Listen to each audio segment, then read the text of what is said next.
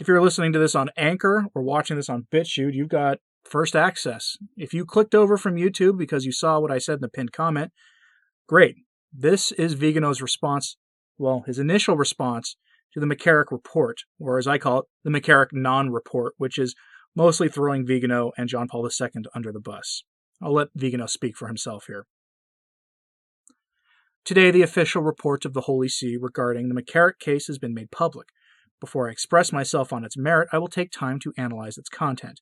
However, I cannot fail to note the surreal operation of mystification regarding who are the ones responsible for covering up the scandals of the deposed American cardinal, and at the same time I cannot help expressing my indignation in seeing the same accusations of cover-up being made against me, when in fact I repeatedly denounced the inaction of the Holy See in the face of the gravity of the accusations concerning McCarrick's conduct.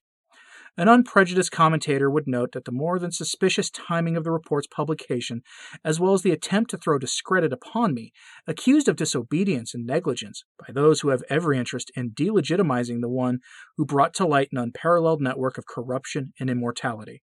The effrontery and fraudulent character shown on this occasion would seem to require, at this point, that we call the suggestive reconstruction of the facts the Vigano Report, sparing the reader the unpleasant surprise of seeing reality adulterated once again, but this would have required intellectual honesty even before love for justice and the truth.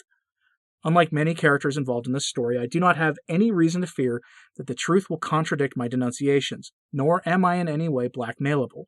Anyone who launches unfounded accusations with the sole purpose of distracting the attention of public opinion will have the bitter surprise of finding that the operation conducted against me will not have any effect other than giving further proof of the corruption and bad faith of those who for far too long have been silent, made denials, and turned their gaze elsewhere, who today must be held accountable.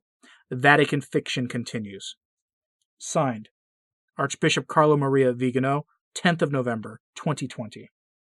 And if you're listening to this first before hearing my main podcast for the day, I suggest you just continue on to the next episode for me because it goes over some first reactions I had to the McCarrick so-called report, which I call a work of fiction.